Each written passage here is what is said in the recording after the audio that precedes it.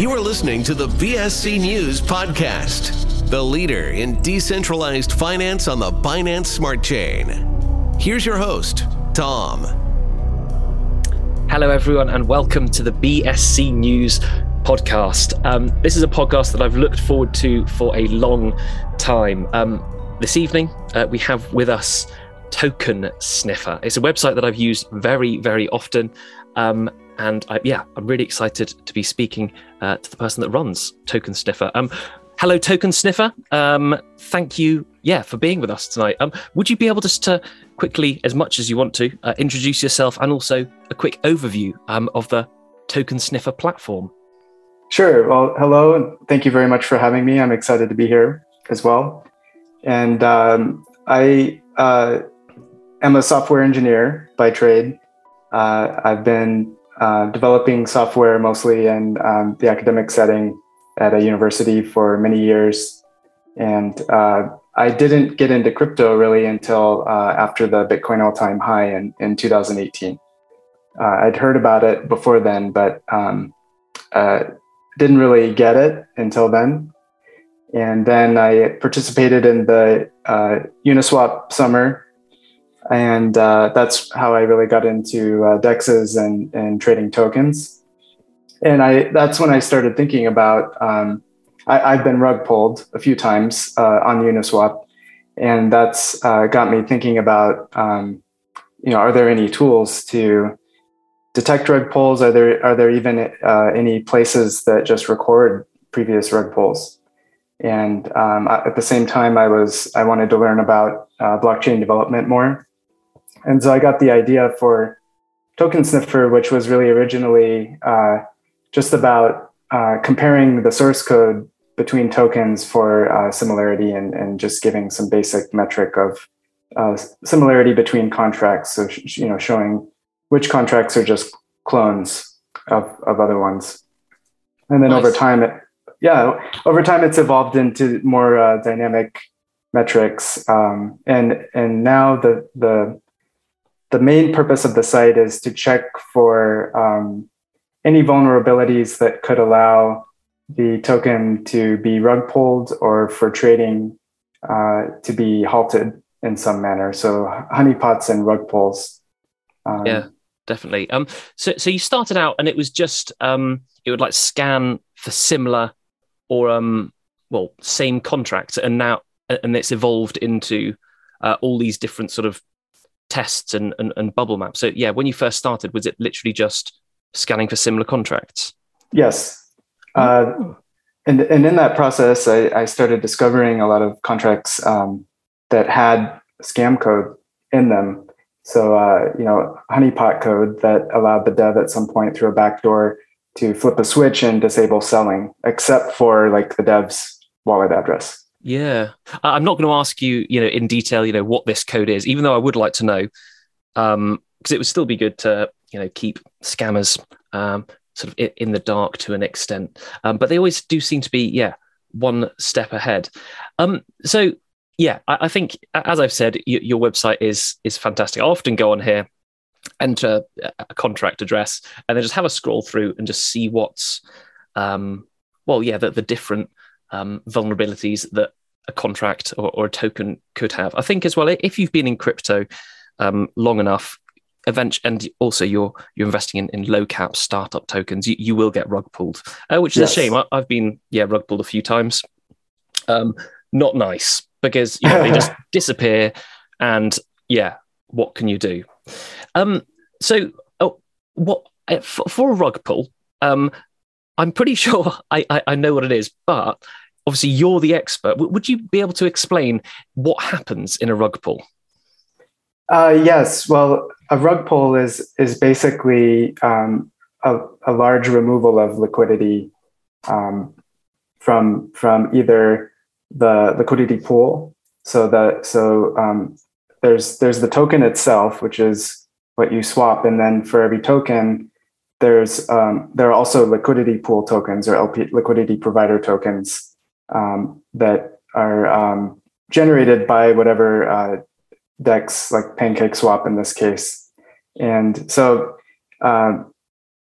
one method of rug pull is for someone who has ownership of a large quantity of LP tokens to just remove them, to swap them back into BNB. And since price is determined by liquidity, the token, the number of tokens divided by the number of BNB in most cases, but it could be any other token, then the price goes effectively to zero. And method two is also if the contract contains a mint capability, the dev could mint a large number of tokens and then swap them for underlying BNB, and that would also cause the price to go to zero. I see. Yeah, there's sort of a couple of chart images in crypto that I think are quite famous. The first one, I think, is sort of 2019, 2020, actually maybe 2021, Bitcoin when it got to 62K or whatever, that sort of pattern. And also the chart of Squid Game. Yes. Yeah, and there was a live streamer doing it, and there's YouTube videos of this guy, live streaming himself investing in Squid Game token. And then it just went boom. Yes. Immediately. That's happened to me where I think it was MooSwap on Uniswap that I actually was watching the chart as it rugged. Man. And where do people that do these rug pull tokens or scam tokens get the initial liquidity from? Because I assume that they'd need to front up some actual token that's worth something like BNB for actually making the liquidity in the first place. Where do they get that from? Is it just previous scams that they've done, do you think? Yeah, well, there has to be some on-ramp, such as a centralized exchange. And then once they have funds in a BSC wallet, this is often what we see with serial scammers, is they'll transfer in funds from some exchange. They'll create a token, they'll rug it, they'll transfer funds to a new wallet, create a new token, rug it, and ad infinitum. And so we actually have an internal tool. It's not on the site because it is computationally intensive, but it will trace those wallet transfers back to an exchange hot wallet. So is there like a group of people, or a handful of individuals or groups doing this? It's not just thousands of people creating individual rug tokens. Is it like a sort of criminal group type thing? I suspect so. I am aware of at least probably 10 serial scammers. I don't know if it's an individual or a group, but there's one I tweeted about, I think in the last month, where they're just churning out hundreds of honeypot contracts a day and just changing little pieces of the code to try to bypass detection by automated tools. And they're doing this programmatically because it's happening 24 hours a day. So that's one of the features of this technology, is you can write a program that will deploy new tokens and transfer funds in between wallets. And so it's possible that some of this activity could even be state sponsored. I don't have any evidence of that, but we do know that that's happening. Scams are, ransomware is being done with other currencies. Yeah, it's very interesting. And yeah, I mean, what you've just said, is very eye-opening indeed. And one thing about all these rug and scam tokens is the amount of maybe I'm not sure if they're fake, but their followers on their Twitter, in their Telegram group. You go into a Telegram group and some of them have got like 150,000 people. Obviously, they're not genuine, real investors. But do you know how perhaps they can get all these people in such a short amount of time to market their token? Is that like another branch of their scheme sort of thing? Well, unfortunately, the space is heavily manipulated. So there are most times when you see that there are bots involved, and if it's one of the checks that can be done manually because it's hard to automate in a tool like Token Sniffer, but you can look at the number of holders of the token and then look at the number of members of the Telegram group and just see, does that, kind of match up? If there are like, 20 holders and, 5,000 members of the group, then it suggests, there's a discrepancy there and that you should want to know, are those real people? I know in the subreddits, I believe there are quite a few bots promoting tokens. Yeah, loads. Yeah, you can often go into a Telegram group or a Discord group, and the chat they're having is either just so weird and generic, or everyone's just saying, hi, great project, nice project, hi, nice projects. But I think to new people in the space, they might just think, oh, it's a great project. There's lots of new people saying hi. Yeah, and the times that I did get rugged, I think I was sort of a newbie in the crypto space. And when this happens, if you think, I'm onto this person's trail, I've got quite a lot of evidence that, there's this whole network of these wallet addresses, contracts doing this sort of thing. Do you then pass, obviously you feel free not to answer this at all, but do you pass this information on to centralized exchanges or governments at all? I have not done that. I'll say I'm working on doing that, but I haven't been in touch with any organizations yet.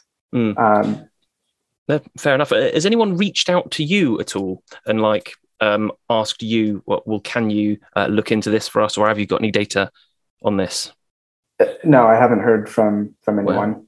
Wow. Okay. I'll say not any of the DEXs or exchanges. Yeah. Fine. Okay. Thank you. Good.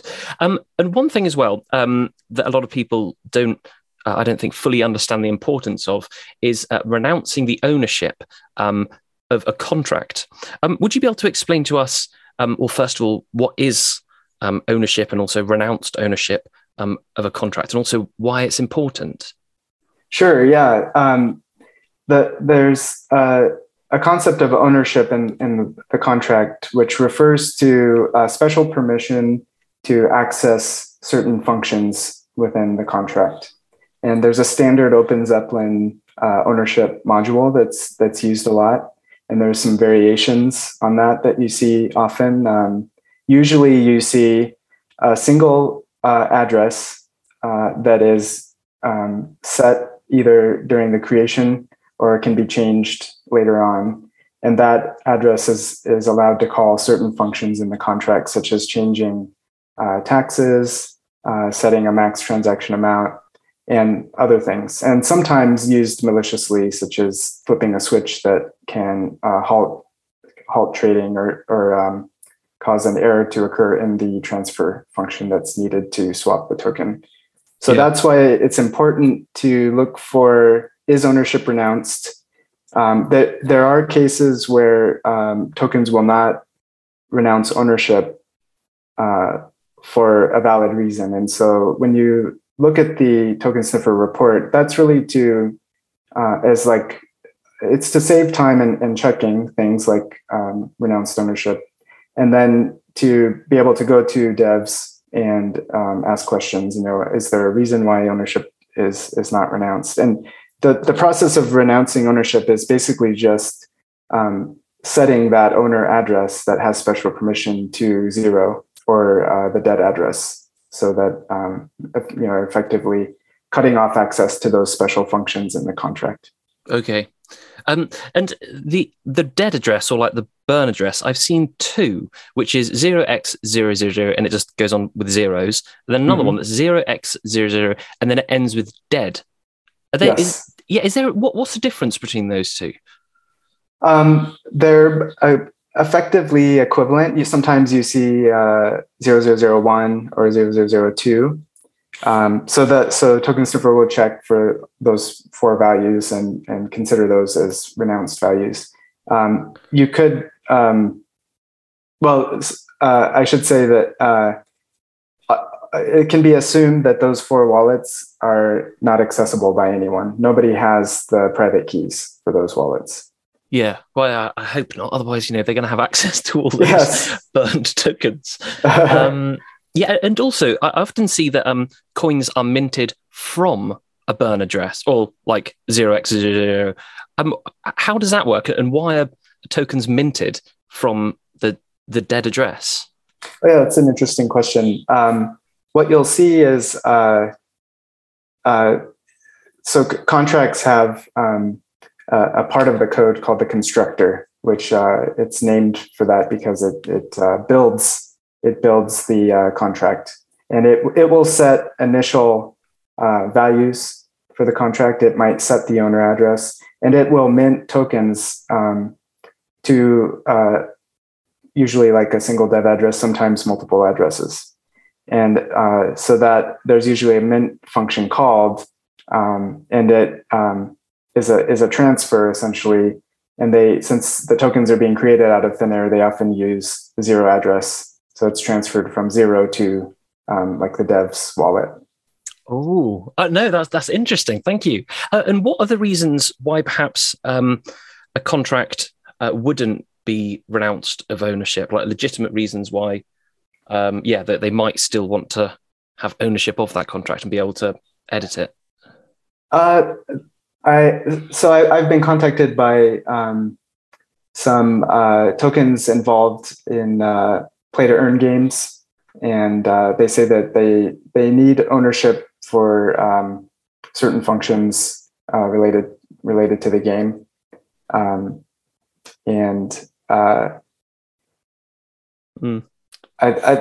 can't think of a specific example right now. Yeah, but that's okay. Okay. I mean, yeah, you'd need to really trust the person actually, well, the developers, basically. So if they don't renounce the contract, can they then edit the contract? Or is like, once you deploy the contract, that's it, you can't edit it, but you can activate certain functions in it? Or can you edit the code? Most contracts, all contracts are immutable. However, so meaning they cannot be changed once deployed.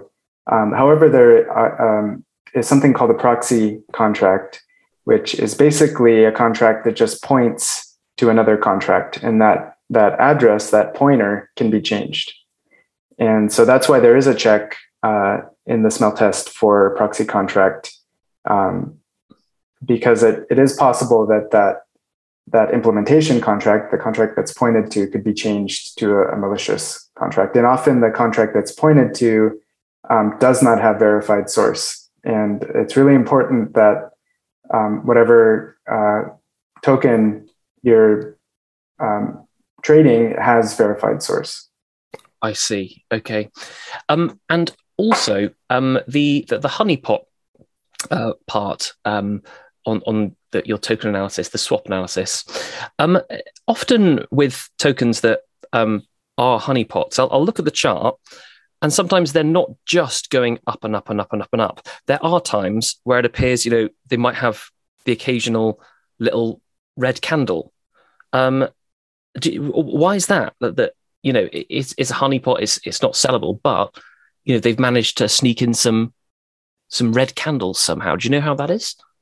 I think in many cases, with many honeypots, the dev still has the ability to sell, and so that's them cashing out. Yeah, cashing out a little bit at a time. They don't want to take too much, or else it would affect the price negatively. It would look like the price is declining. So. Yeah, it would just be an obvious honeypot. Yeah, good. Okay, thank you. And so this kind of connects to an important point, something to investigate and understand about these tokens is many of them have quite high taxes now, and in the early days, those taxes often would go to reflections, so they'd be given back to holders. What I'm seeing more and more is that taxes are going to the dev. In a so-called marketing wallet, and but those funds are never used for marketing, and then the dev will sell them, and because the taxes are pretty high, on every transaction, 10, 20 or more percent, they can accumulate a large sum of tokens and then dump them and then abandon the project. So that could be another mechanism of a honeypot, as well as they're accumulating fees and selling them. Yeah, because I've always thought, like, with projects where you do have to, put the slippage up, essentially, and the tokens are being split. I don't know, half are being burnt, half are being sent to the marketing wallet. Yeah, again, you just have to trust the person that's in charge, of the marketing wallet. And with buy and sell tax if you have to use high buy and sell tax, does that increase the chance of being front run by a bot, or would you have to put your slippage higher than the tax to be front run by a bot? I've never thought about that before. Well, my initial thought is that I don't think the tax would have an effect on front running, but it's kind of getting into an area I don't have much experience with, I guess I should say.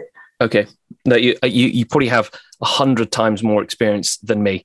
But you are the pro. And what's coming up a lot on a lot of these scam tokens? They've got a lot of ticks on their on the summary, but at the top there's an exploit number 2, obfuscated transfer block, and I see this a lot. What is an obfuscated transfer block? There are different ways that I've seen it coded.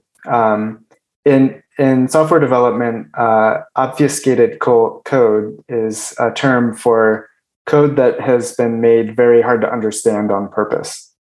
And so scammers understand that they need to verify the source on BSC scan, or no one will take the token seriously. And I hope people really don't trade tokens that don't have verified source, because then you really don't know what the contract is capable of. So they'll verify the source, but they'll write some scam code that's very hard to understand. They'll even screw up the indentation of the code, so it's very hard to read. Or they'll put some hidden mint function like at the end, hoping that people don't scroll down all the way to the code and look at the end of the file. And so that's what obfuscated refers to. And then transfer block usually means there's like a switch that the dev can set. Sometimes it's an only owner switch, meaning if ownership is not renounced, then only the owner can call that function. Sometimes it's just a public function that no one knows it's there unless you read the contract that anyone could call. And they do the transfer block. There's various ways to do that. You could just have a switch that's set, and then in the transfer function, it halts all trading. It says if the switch is set, reject the operation, reject the transaction. Sometimes you see they'll have an address that's checked that can be set to the LP address. So in a swap transaction, the LP contract does a transfer, and so if that address is blocked from transfers, then it will fail the swap. Wow. Do you think that DEXs should be sort of implementing this on their sites somehow? I don't know, when you type in a token that is a rug or a honeypot, do you think perhaps they should be warning users this is watch out for this? There's not adequate liquidity, and also the contract source isn't verified. Do you think they should be doing that? I think that's the future. I think more can be done there. Yeah. And I invite any of them to reach out if they'd like to collaborate on that. There are different things that could be done, I think, to help. The problem with code and like a Turing complete language like Solidity is that a scammer can go in and just change the code to evade detection. So detecting a honeypot is it can be difficult, and scammers are always finding new ways of of implementing that or tweaking the code so that it's unrecognizable to a pattern matcher tool that looks for scam code. Okay, and the verified contract source. There's a few projects that I've got tokens for that I've staked with them, and then I've tried to do like the emergency withdrawal from their. I think it's called the like mother cake or something. I've forgotten what it's called. A contract which has like an emergency withdrawal function, but I've gone there and the contracts, or all of their contracts, are just unverified. And I only wanted to do the emergency withdrawal just because I didn't really like the project. They didn't rug or anything. They're still going. But why do some projects not verify their source code or their contract source? And also, is it an automated process that BSC Scan does for that? There could be a legitimate reason for not uploading and verifying the source, which could be that there's some novel features in the contract that if you reveal the source code for, if it's an open source contract, then others can duplicate it. So maybe in some of those like investing contracts or locker contracts, often you see those are not open source, but the token itself that you're trading. And I would say if you're talking about a meme token, it should have verified source. Yeah. No, good. Now, if you're talking about something involved with a game or some financial instrument, then it's possible that they have some technology they don't want to reveal that they're when you create a contract on the blockchain, it's a compiled binary. It's in a compiled binary form, much like on your computer when you run a program. If you try to open on Windows like a .exe or it's just garbage binary. And then the source code for that, it's not automatic. The developer has to upload it to BSC Scan. BSC Scan will compile it and make sure the output of what you uploaded actually matches what the binary of the contract that was deployed. And that's what the verified means, I believe. I see. And even if that has even if the contract is a honeypot and, it's not renounced ownership, will it just automatically verify it? Yeah, it doesn't, as far as I know. I haven't spoken to them about this, but as far as I know, all it does is compiles it. It doesn't do any checks on the source code. Okay, yeah, I understand. And in your opinion, how can people, the average consumer, protect themselves from all the different scams going around in crypto? Yeah, that's a great question. I think first and foremost, do your own research. It's a cliche, but it is very important. So I get the impression sometimes from communicating with traders that and I think this is the game that's emerged, which is aping into tokens early on, and then waiting for them to pump and then selling. And I would advise against that. I would compare that on BSC to gambling. And as we talked about before, there's massive manipulation in this space of social media. And I get contacted by promoters all the time, like with these form letters, like, we'll promote your tweet for $100. And I do not do that. I don't do promotions of any kind. And so they should know that the token they're seeing promoted is, one of many being promoted, and that there are thousands of tokens created a day. I just checked earlier, and there have been over 1,800 tokens created in the last day. Yeah, it's amazing the rate in which. Yeah, but I just refresh your page sort of every 5 minutes, and you'll be able to see latest scams 2 minutes ago, 3 minutes ago, 9 minutes ago. There's so many, and also newest tokens. It's just like every minute, something comes along. But I do agree. Yeah, doing your own research, and I think if it sounds too good to be true, it is. That I've never come across project in crypto, which sounds too good to be true and is true. Yes. Yeah. I've when I'm interacting on the blockchain, at the moment I'm using two ledgers. One of them, I only send to another ledger. So I'll withdraw from a central exchange, send to that ledger, and then on that ledger I hold a lot of tokens. And then my other ledger is for interacting with maybe GameFi games or swaps, that sort of thing. So that one's like my front end soldier ledger. And what I sometimes worry about is people say, if you've connected to this site, make sure you've disconnected your MetaMask and rejected access. If I connected to a site in the past and allowed, say, an infinite spend on the contract, will later down the line they be able to take money from me even though I haven't signed anything like now? I don't think so. I think you would have to approve the transaction. Okay. But I could be wrong about that. Okay. Yeah, that's what I thought. Yeah. Okay. No, it gives me a little bit of confidence. But don't keep too much. Don't keep too much in a hot wallet. I don't.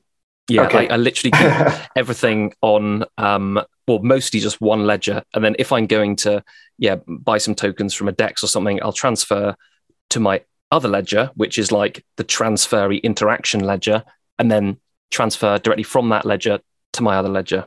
It's a good idea. Yeah.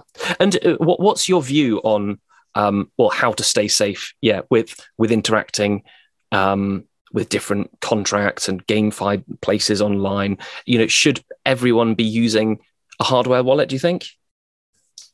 I personally don't. Wow. Okay. I haven't found the need for one. I haven't been scammed or had my keys compromised. But I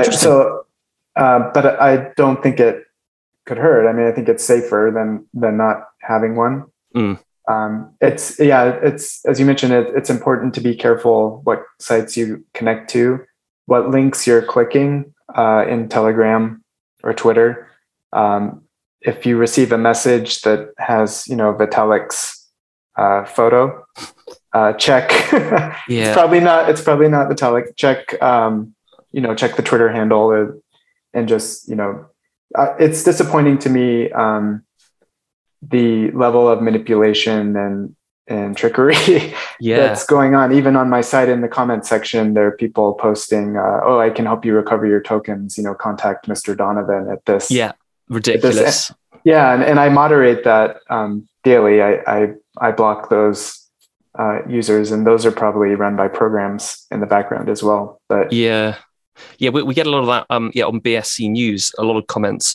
And one of the comments as well is an advert for like a front run bot. Yes. But then, you go on their YouTube videos, there's a guy saying, you can make 10 ETH a day running the front run bot. But then what I assume it is, you download it, enter your private keys, and then your wallet will just get emptied by some random, and that's it. It's not actually a front run bot. In the BSC scam comments, that scam is pervasive. I tweeted about it, I think, in the last couple months, and there's a video that describes it really well that I tweeted. Oh, okay. No, I'll definitely have a look at that. That's very good, kids. Yeah, in BSC Scan, you look at the comments, and like you said earlier, I've made lots of money with Johnson Smith trading or something as well. Yeah, and in my wallet, as well as a lot of other people's wallets, I get these random tokens like quickswap.io, BNB Doge.swap. Yes. And what I think they are is, I don't know, dusting attack or something. But would you be able to explain to us, well, what are these tokens? What are they doing there? What's going on? I suspect in many cases those are airdrops to increase the holder distribution, or to make it look like there are lots of holders of the token. So they might get quite a few of those too. Oh, so they might be like legitimate tokens, but from projects just wanting to inflate their holder numbers. I believe so. Yeah, I believe that's the intent. I see. And what's a dusting attack? I'm not too familiar with that one, actually. Okay. I've heard of that, but I don't know if I can explain it. No, all good. No, that's fine. Thank you. There's so many terms. In the crypto world. And it's hard to keep up with. Yeah. Oh, big time. Yeah. But what you've got on your website is genuinely really interesting. For everyone that's listening, it's just tokensniffer.com. It's been. Oh, sorry. Carry on. I cut you off. Oh, well, I just want to say, so there's thousands of tokens created each day. I myself look at maybe like 50 or more contracts a day. We have some tools, and when I say we, I kind of mean the royal we. I'm the main developer, and then I have a helper who also scans contracts. So the two of us are looking at probably hundreds of contracts a day to help improve the automated scanner. And we have some tools that help us filter out contracts of interest that might have some fishy code. I see. And if Dex did want to sort of partner with you and have your warnings popping up on tokens when a person enters the contract address there, would that be easy to implement, or would that be possible from your point of view? Yes. Yeah. There's an API available. It's not totally open in public. It's on a case-by-case basis. Just because it's in an alpha stage right now, it's still under development, and I'm working on scaling it so that it really can be released. And I actually am purposely avoiding making it available to trading bots, because I think those are not great for the average trader. I think they can be definitely problematic. Yeah. Yeah, and I don't think it would be good if it was available to people sort of making these contracts, but they could essentially check it before they actually deploy it. And if you don't mind me asking, how do you fund tokensniffer.com? Because I can imagine you get a lot of traffic, and there's you spent a lot of time doing this, and how is it funded, and how do you keep Token Sniffer going? You don't have to answer this question if you don't want, by the way. No, I'm happy to. And I've been intentional in how I generate income from the site, and meaning that I don't offer promotions for tokens. So you're not going to see Elon Ape Moon promoted. However, we do run ads through a third party. I don't choose the content of the ads, but that comes from Coinzilla. And so we're earning income from that, from ads. We get currently it's about 10,000 unique visitors per day, which is, far exceeded my expectations for the site. And then that covers overhead. It pays me for my time. I had a day job until just over a month ago, and now I'm full-time in crypto with Token Sniffer, and I do some contracting work on the side.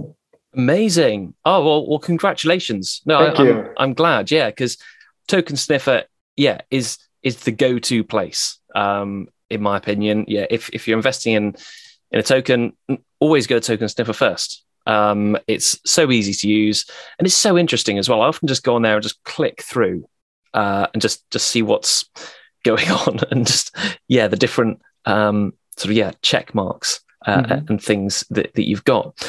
I mean, those are pretty much. Oh no, actually, I had one more question, which is I'm part of.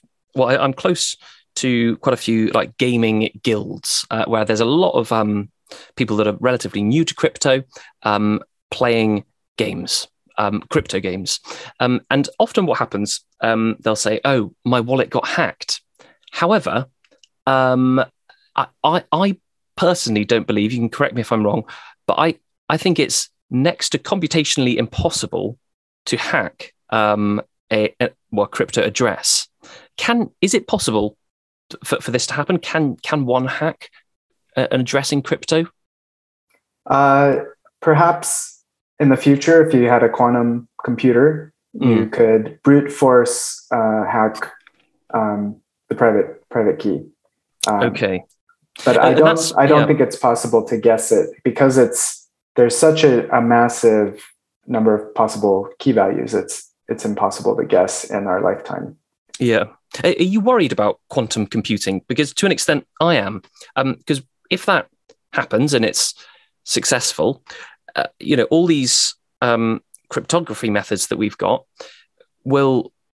might just be worthless. Does quantum computing worry you?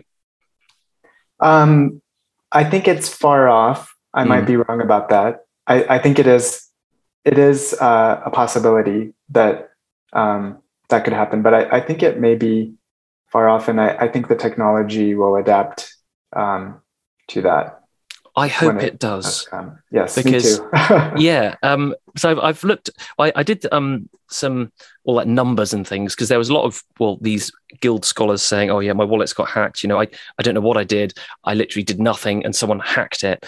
So I did some maths, and it's I worked out the number. It was, I can't remember what number it was, but it was an E and then a big number after that to the power of something. Big imaginary numbers. But yeah, I think. Well, it's important. Before crypto, you could be infiltrated by malware on your computer. Your computer could get hacked, and I think that's an even bigger risk now that we're storing money in MetaMask, or accessing it through MetaMask. And so, if someone is somehow grabbing your screen as you type in, or has control of your computer, that's a risk, a big risk. Yeah, and the one time that I nearly fell for that sort of thing was on a Discord server. I logged on. Sometimes when you log on to a Discord server that's like for NFTs or something, you might get a load of sort of scam messages. But one of them was from what appeared to be the Me6 bot saying, can you verify? And I thought, okay, fine. Yeah, I've done this quite a few times before. Click verify. MetaMask looked like the extension had popped up. It had like the moving fox head and everything. Asked me to type my password in. I typed my password in. It looks exactly the same. And then it said, type in your words, and that I was amazed by. That they could essentially make an exact copy of all that up until MetaMask said type in your 12 words or whatever. Wow. Yeah, but I think people need to know that you literally do not tell your key phrase or your private keys to anyone. Yes, and we're told it all the time, but still, people, I don't know, seem to think, oh yeah, this guy needs it to unlock my wallet or something. Yes, yeah, but it's like I've had so many questions for you, but thank you so much, for going into great detail. But before we start wrapping things up, have you got any, a couple of security tips or important things for people in crypto to understand and maybe bear in mind to protect them from facetious attacks? Yes. Well, unfortunately, don't trust anybody. Yeah. anyone you don't know, and understand that these tokens are very short-lived, and there's thousands created per day, and there are many ways to be scammed in this space, unfortunately, because I think the promise of crypto is just so massive. It's what motivated me to learn more about it and to create this project. And I have a deep passion for, I think, how it can liberate people and give them power over their finances. It's disappointing to see, all the different ways that people will try to steal from each other. So unfortunately, you have to be very cautious and don't trust anyone. Use all the tools available and don't hesitate to ask devs in the social. Hopefully, they have a social channel questions. So use reporting sites like Token Sniffer. Moonarch is a great one. BSCheck is another great one. And if there's something in the report that seems off, or there's a check, an X, ask the devs. And if they blocked you from the chat for asking questions, then that's not a token that you should be dealing with. Yeah, good advice. That's really good. Yeah, there's been a lot of times that I've gone into a Discord or a Telegram group, and sometimes even keywords, you'll get banned if you type that. Like if you type rug, you'll get banned, and you'll just where's it gone? Very good. Do your own research and don't rush into anything. It can be very tempting to FOMO though. When you see a chart going, but no, not for me, or shouldn't be for anyone. Yes. Yeah, but thank you so much again for your time. Honestly, I've looked forward to this for a long time. I've used your website for a long time, and I pretty much use it daily. And to ask you about all these, to finally be able to ask someone that can answer my questions about all these scams, and it's been fascinating. So thank you so much again. It might be good to catch up, I don't know, in a couple of months or something, or later down the line, and do another one, because I'm sure I'm not alone in saying that. I find that the way that scams work in crypto, very, very fascinating. I think if you've been in crypto long enough, unfortunately you will have experienced a rug, and it's just good to know how it works and how we can protect ourselves. Thank you so much again. It's been amazing talking to you, and enjoy the rest of your day, man. Thank you so much. Oh yeah, well, thank you so much for having me. I've enjoyed it, and I love to make a contribution to this space, and it makes me happy to hear that people are benefiting from it. Definitely, you definitely are making the space a lot better. I'm sure you saved a lot of people from losing a lot of money as well. I hope so. So thank you so much for what you're doing, and obviously thank you very much for your time as well. Thank you. Cool. Bye bye. Thank you.